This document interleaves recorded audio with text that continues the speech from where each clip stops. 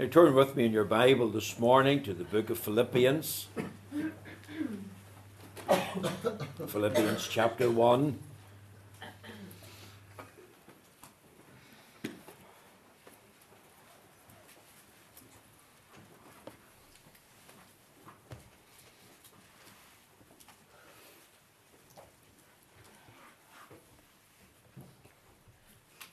Philippians chapter 1, and we're going to read together the first 13 verses. Let's hear the word of the Lord, reading, of course, from the Authorized Version. Paul and Timotheus, the servants of Jesus Christ, to all the saints in Christ Jesus, which are at Philippi, with the bishops and deacons. Grace be unto you, and peace from God our Father, and from the Lord Jesus Christ. I thank my God upon every remembrance of you, always in every prayer of mine for you all, making requests with joy, for your fellowship in the gospel from the first day until now, being confident of this very thing, that he which hath begun a good work in you will perform it until the day of Jesus Christ, even as it is meet for me to think this of you all, because I have you in my heart. Inasmuch as both in my bonds and in the defence and confirmation of the gospel, ye all are partakers of my grace. For God is my record, how greatly I long after you all in the bowels of Jesus Christ.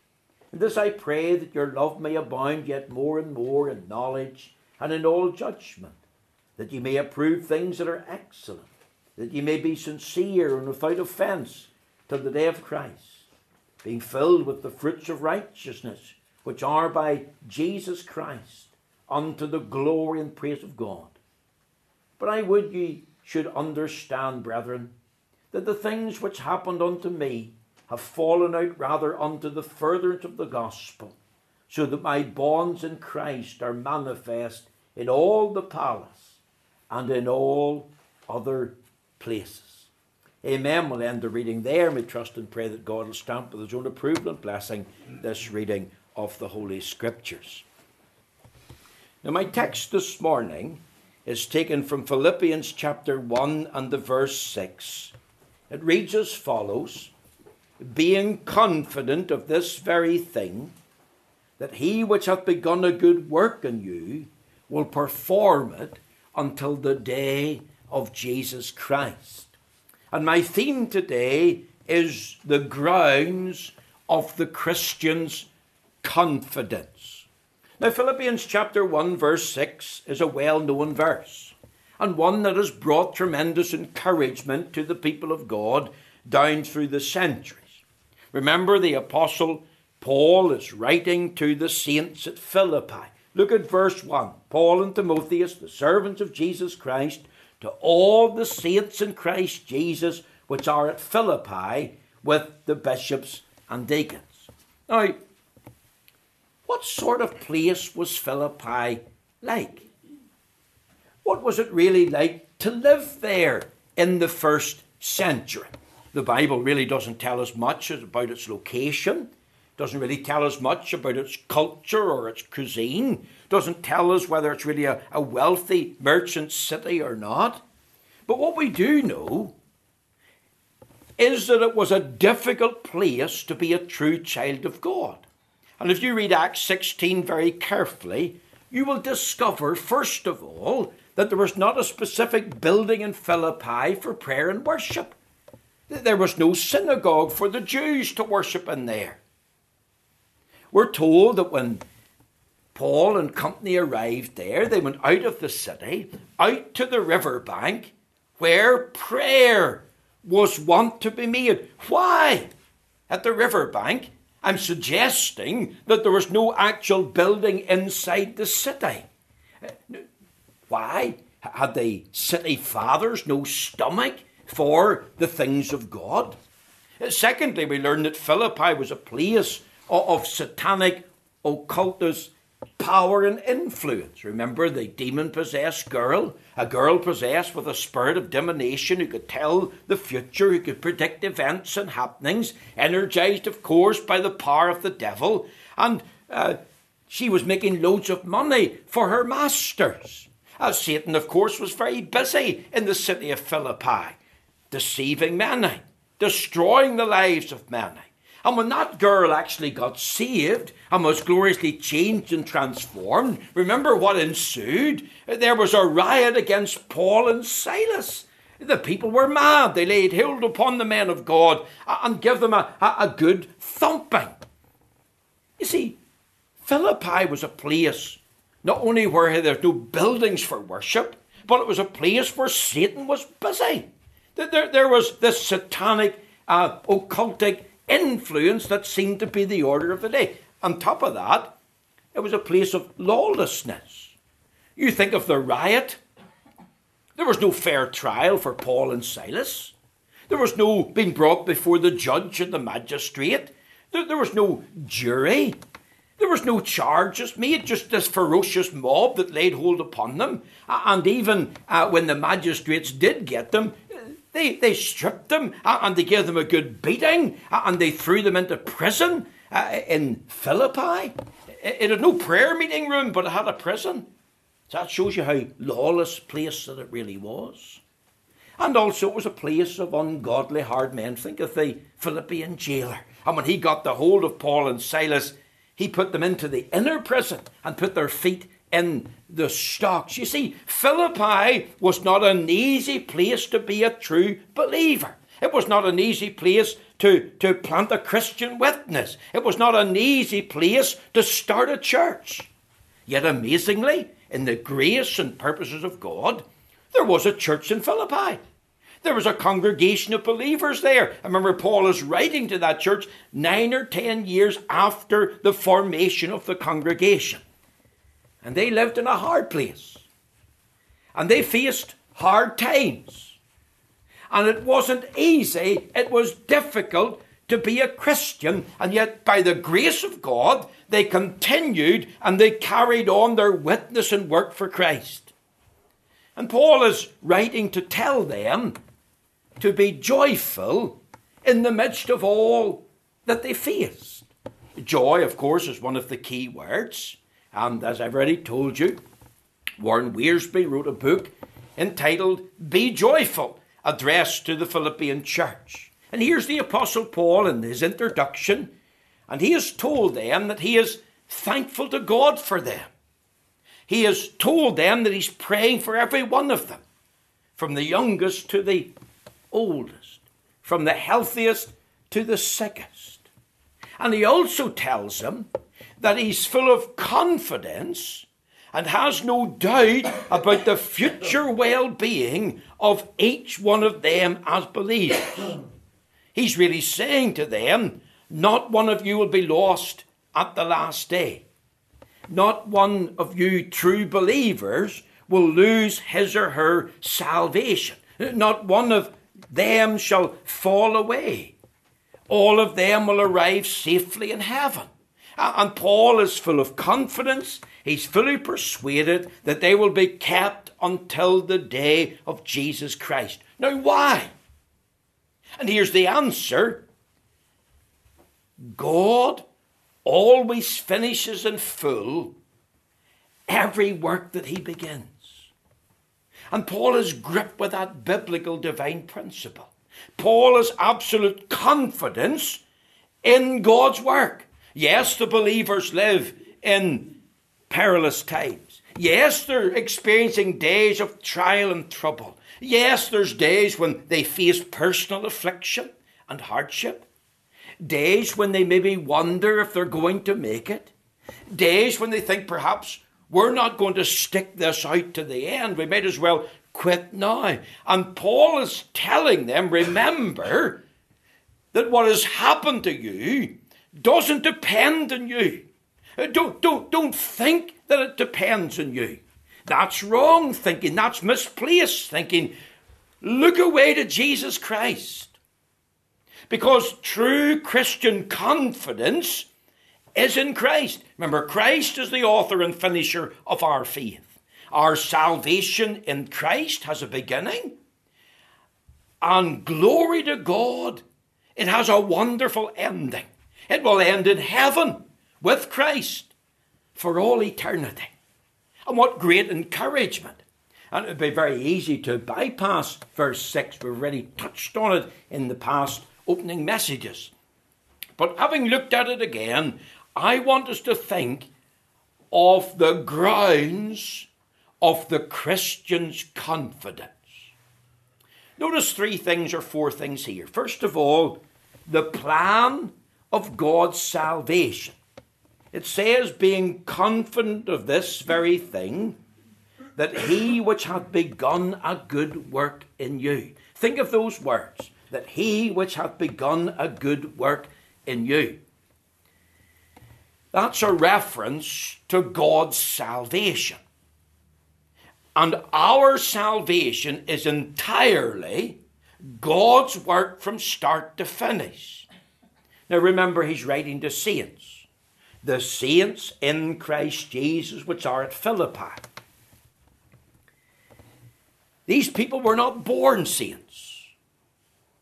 They were not in a state of progression into some form of sainthood by their good works or by their deeds done over time. No, they were born into the world as sinners. Sinners by nature and sinners by practice. Not only were they born sinners, but they lived out their lives of sinners. And then Paul comes preaching the gospel, the good news of Jesus Christ. And the Bible say, this is a faithful saying and worthy of all acceptation, that Christ Jesus came into the world to save sinners, of whom I am chief. Joseph was told by the angel Gabriel, thou shalt call his name Jesus, for he shall save his people from their sins. You see, the gospel of God's grace came. And God, through the gospel, effectually called sinners to himself.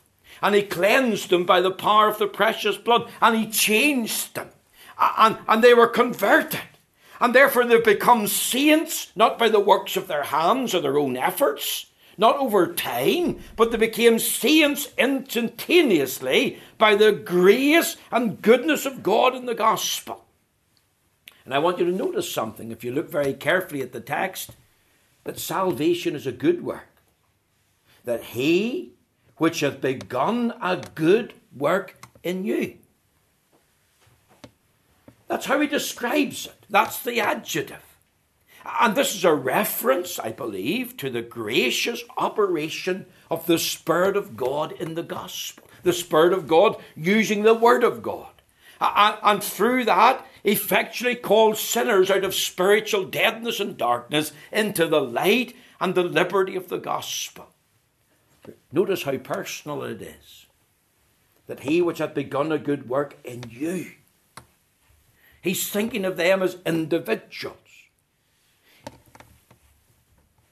They didn't do this work in their own souls themselves. It wasn't a work done in them by a preacher.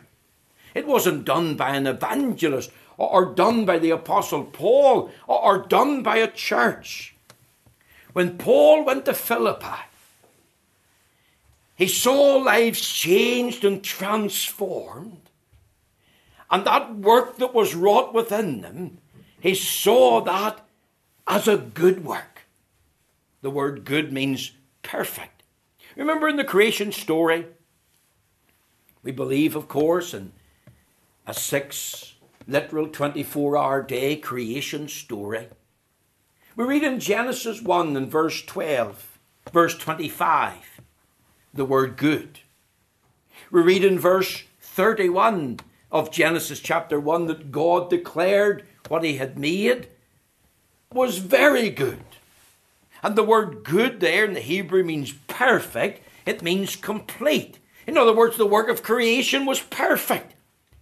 And God, who started that work on the first day, finished it on the 6th day and rested on the Sabbath and hallowed it.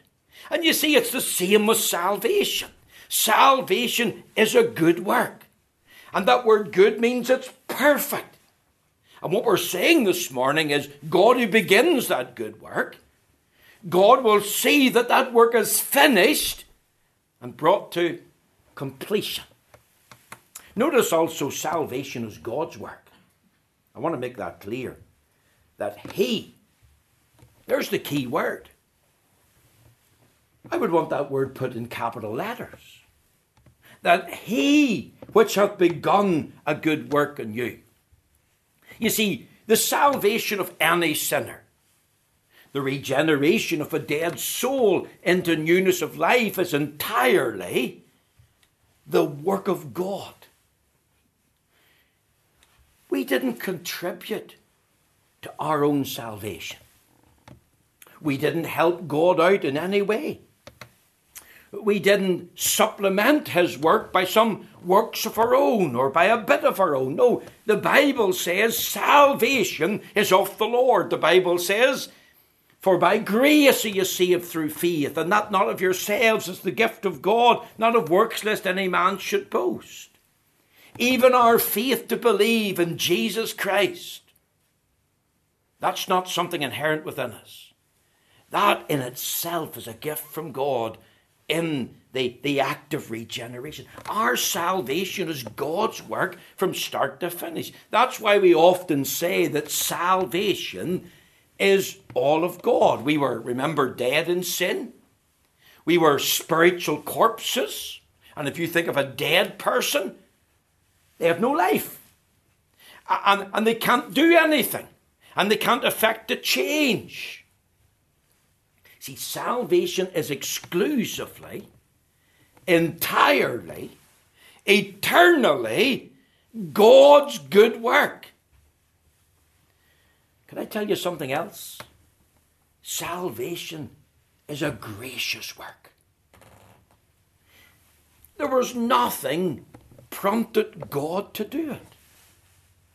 God was not forced or made to do something that was contrary to his mind and will. Remember, these people who were saints in Christ Jesus were once born sinners and lived as sinners. And all sinners deserve to go to hell for all eternity. They all deserve the wrath of a sin-hating God. We're all sinners out of Christ, equally condemned. And why does God do a work in the lives of some in Philippi? And the answer to that question is this: his own sovereign good pleasure and will. He does it for the praise of his name. He does it for the glory of his own gracious purpose. God has chosen sinners in Christ before time began. And then by the gospel, God calls the sinner to himself. And God cleanses the sinner who trusts in Christ by the power of the precious blood. And God changes and converts the sinner. Doesn't the Bible say, 2 Corinthians 5:17, if any man be in Christ, he is a new creature. All things have passed away, and all things have become new. It's God's good, gracious work to make a man a new sinner in Christ. Let me tell you something else. Salvation's a great work. That he which hath begun a good work in you, that work is profound. That work is personal. It's in you. And this work is powerful.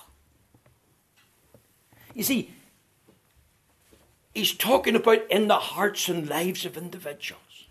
God comes to men and women and takes out the stony heart, and he gives a new heart. He takes out the heart of stone and he implants a new heart. He implants a love for him, a desire to keep his commandments, a love for the saints of God, a knowledge of the witness of the Spirit, a love for Christ, a hatred for sin, a love for righteousness. It's all about Christ living in us. Didn't the Apostle Paul, writing to the Colossians, speak about Christ in you, the hope of glory? And not only Christ living in us, but us living in union and communion with him. It's not about man-made religion. It's not about an individual changing his habits or his lifestyle. It's not about an individual getting a new suit or a haircut. It's not about just changing his appearance and starting to go to the house of God. It's not about just making a profession and saying, you know what, I've asked the Lord Jesus into my heart. Or I've decided to follow Jesus and commit myself to him. No, it's all about the work of God's grace in the heart. The work of God to eternally effect a great change and transformation in one's lifestyle. It's really the work of the regenerating power of the Spirit of God that implants that new life. And it's God does this work. That's why I'm suggesting it's a great work. And God doesn't need your help nor mine. It's not that God does so much and then we have to do our wee bit over time to get over the line and get into heaven. I asked this morning, can a dead man, can a corpse resurrect himself? Can a corpse do things for himself? Can he move? The answer is no. What does a corpse need? He needs new life. He needs a calling. Think of Lazarus dead in the tomb, and Jesus stood outside, and what did he say? Lazarus, come forth. And the resurrection of Lazarus was a good work. That was of God. That was gracious, but it was great because he that was dead has been made alive again. Keep in mind this morning, learn something. That salvation is all of God. It starts with God, it ends with God. It's all of God and his grace. It's God's work without our aid. And if we're going to be saved from sin's penalty and power and pleasure, and one day from its very presence, then that salvation's all of God. And that's where many go wrong.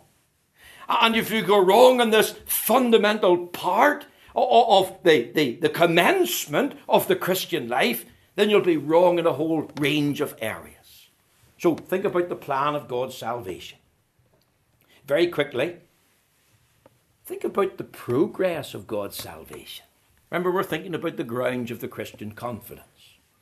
If you look at our text, it says, we'll perform it until the day of Jesus Christ. Now, the word perform means to accomplish. Or if you look at a margin in your Bible, will finish it. Literally, God will continue the good work he's begun until that good work is complete. The word perform means to fulfill complete. It means to perfectly finish. In other words, God will put the finishing touches. Think of this. What God starts, he finishes.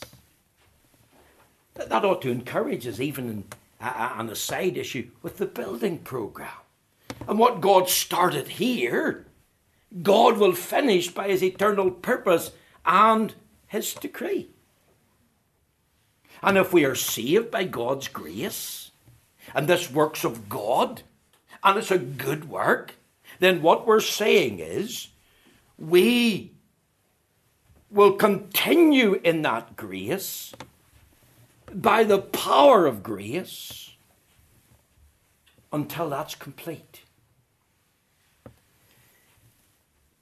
You see, sometimes we think now that we're saved and we've trusted Christ that God has left us on his own. And we've got to achieve things by our own power and strength and ability. It's now over to us. And we have got to go on. And we have got to do our part because God has done his part. That's not correct.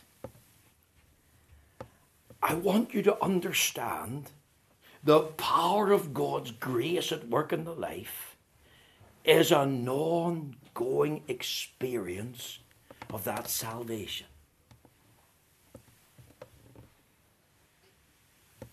God, who has saved us by his grace, not only will sanctify us by his grace, but will secure us in heaven by his grace.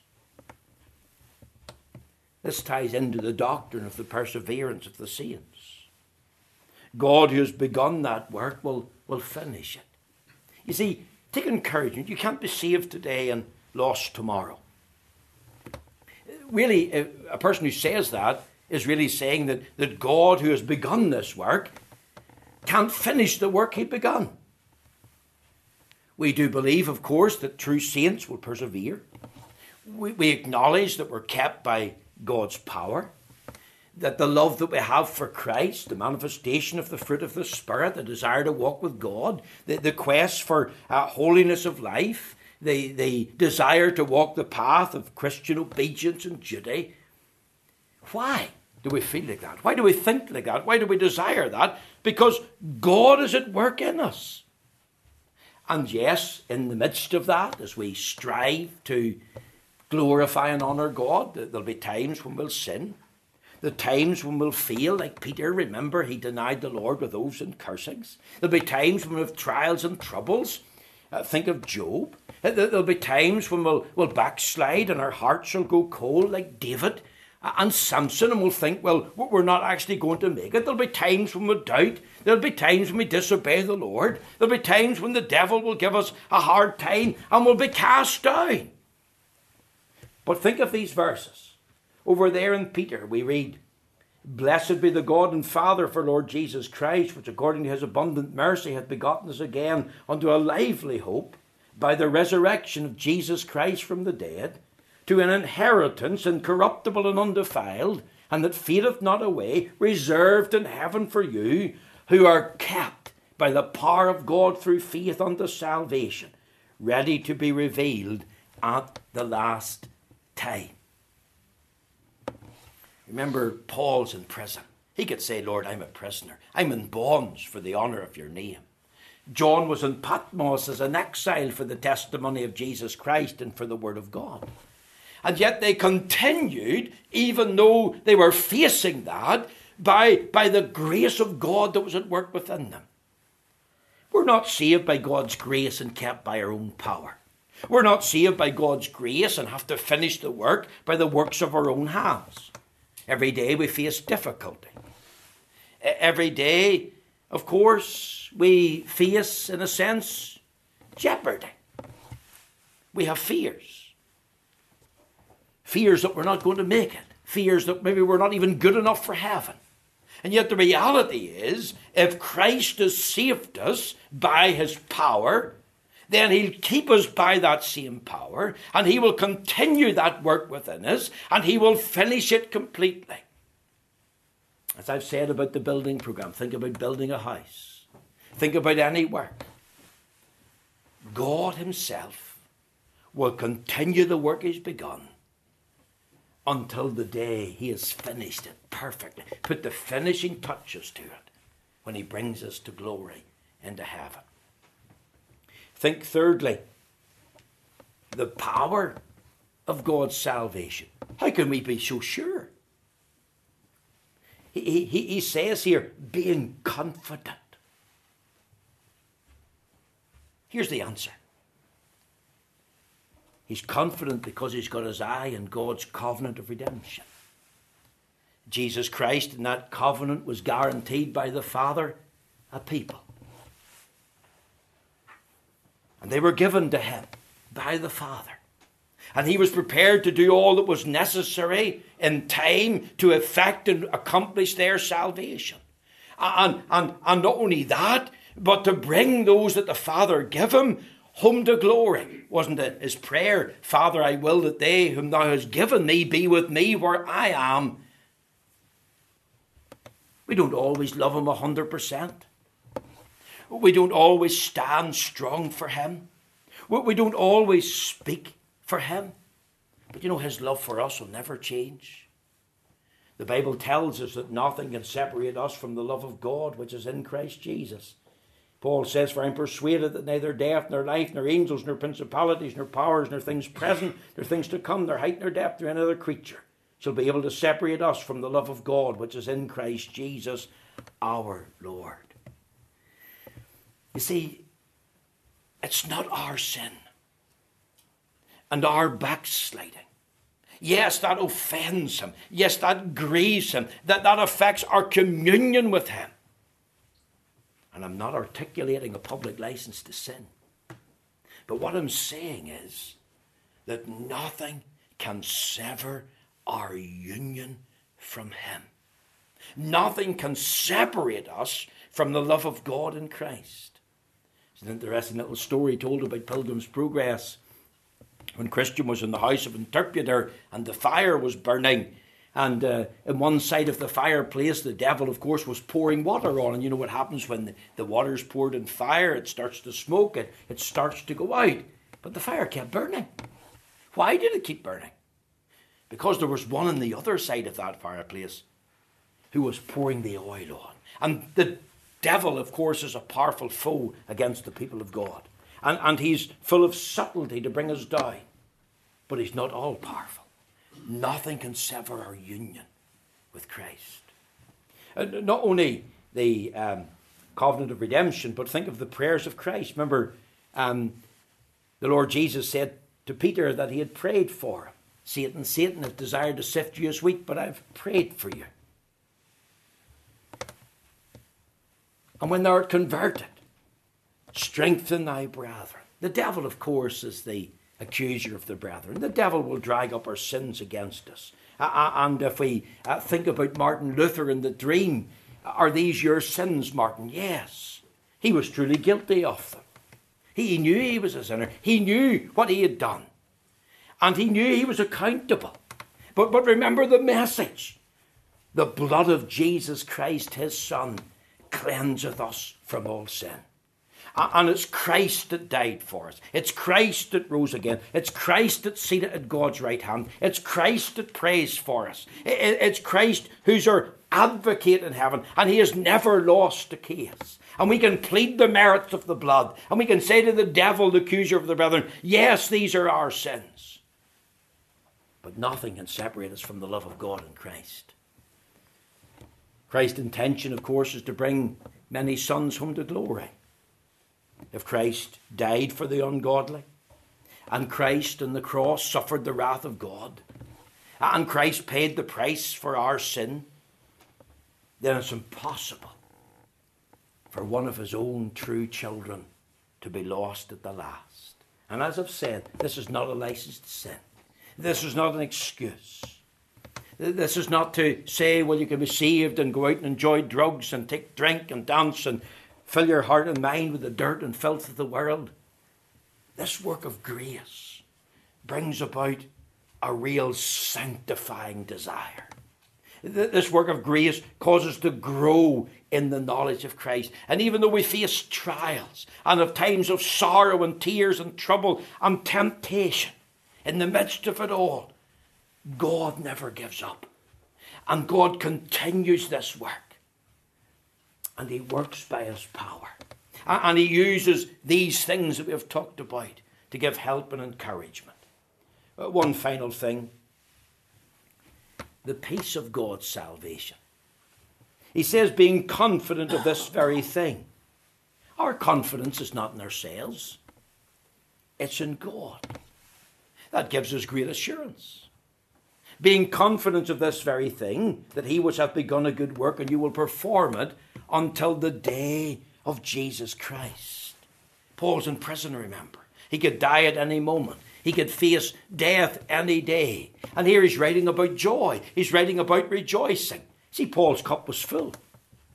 Paul always looked on the bright side. Paul was confident in the Lord. Paul knew he was going to make it to heaven. And the saints in Philippi were going to make it to heaven. Not because of him. Not because of what they had done. But it was because of what he had done. Paul knew he would never be in hell. He knew he would never be lost. He had gotten assurance that he had a home in heaven. And that confidence filled him. And you know, you could be confident. He was saying to these saints, you could be confident living in Philippi with all the difficulties, with all the busyness of the devil at work, with all the ungodly men that were there, and the lawless spirit of the age. Look away from self. Look away from your situation. Get your eyes on the Saviour. Notice the words as we finish, until the day of Jesus Christ. That's a day of termination. This world is not going to last forever. Human life will not last forever. There's a day when we learn the world will end. And it's all tied in, of course, to the second coming of Christ. And even if we die before Jesus Christ comes, our death is but the doorway or the vestibule, as Spurgeon said, into glory in heaven.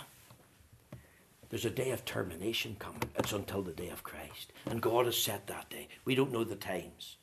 But also it's a day of transformation. Because in that day, we'll not only be brought into heaven, but in that day we'll be with Christ for all eternity.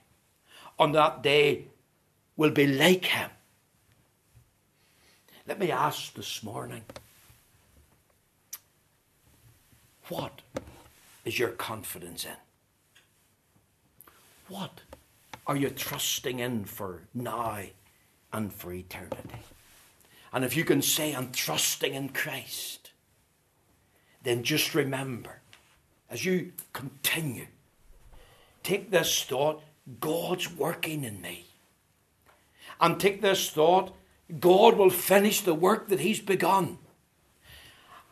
And God will give me grace to bring me all the way home to heaven. And you know, I know of no greater confidence this morning. The grounds of the Christian's confidence. It's rooted in the plan of God, in the progress of God in the soul, in the power of God at work, and in the peace and encouragement that God alone can bring. That our eternal security in Christ is real. And may the Lord bless these few truths to you this morning.